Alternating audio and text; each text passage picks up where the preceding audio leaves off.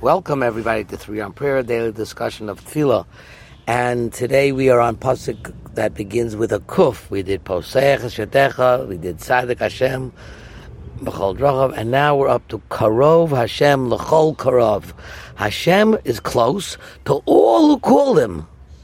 And then the second half of the Pasuk is L'chol Asher Yikra'uhu Be'emes, to all those who call him Be'emes, with sincerity, with truth, with honesty.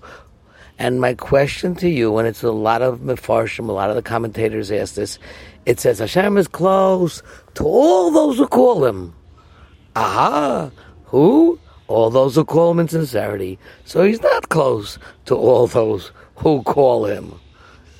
If he's close to all who call him, then he would be close to those who call him insincerely, without sincerity. So I'm reminded of the story of this little kid standing on his tippy toes trying to ring a doorbell.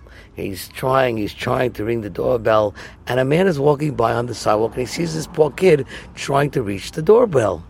So what he does is he comes over, he says, "Hey kid, if you're having a hard time ringing that bell, I'll ring it for you." Kid says, "Great." Guy rings the doorbell, and then the kid looks at him and says, "Great, now let's run." Okay? What does it mean you're really calling him? Hashem is close to all those who call him.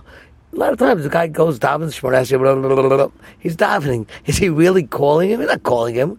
What is calling? So I think maybe David HaMelech is explaining Hashem is close to all those who call him. But calling doesn't mean just screaming Shema Yisrael and giving all these shouting things. That's not true. Hashem is close to everyone who calls him, but only to those who call him in honesty. The other guys are stam plopping. They're not really calling him. 3 on Prayer has been dedicated in memory of Shmuel Moshe ben Shimshon Abraham Cohen Sternberg and can be heard on all major podcast distributors.